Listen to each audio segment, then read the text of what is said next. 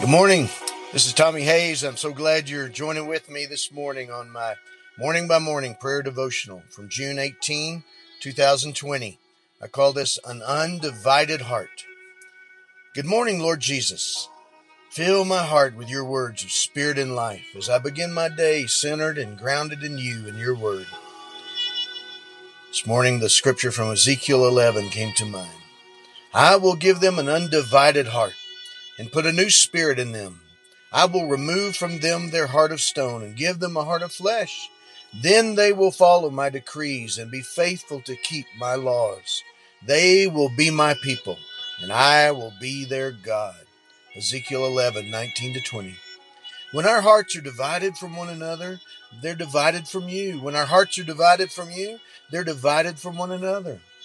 How we need your spirit to fill our spirits. How we need your heart to change our hearts. The spirit of division would seek to harden our hearts like stone against one another and against you.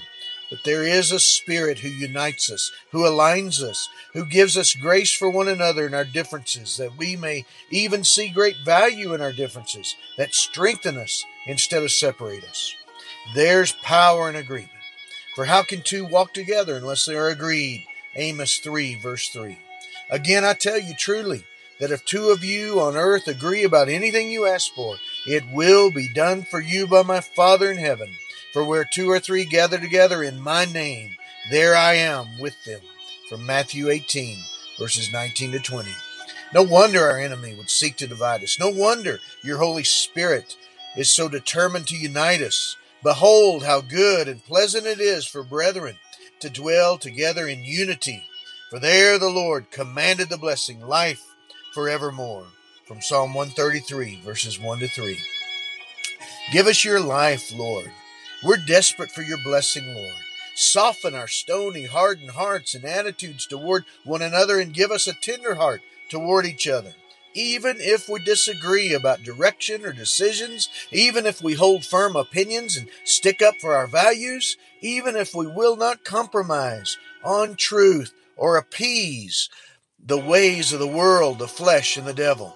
Give us your spirit and your heart for one another. For whoever claims to love God and yet hates a brother or sister is a liar. 1 John 4:20. Instead, you said, by this all people will know that you are my disciples, if you have love for one another. John 13:35.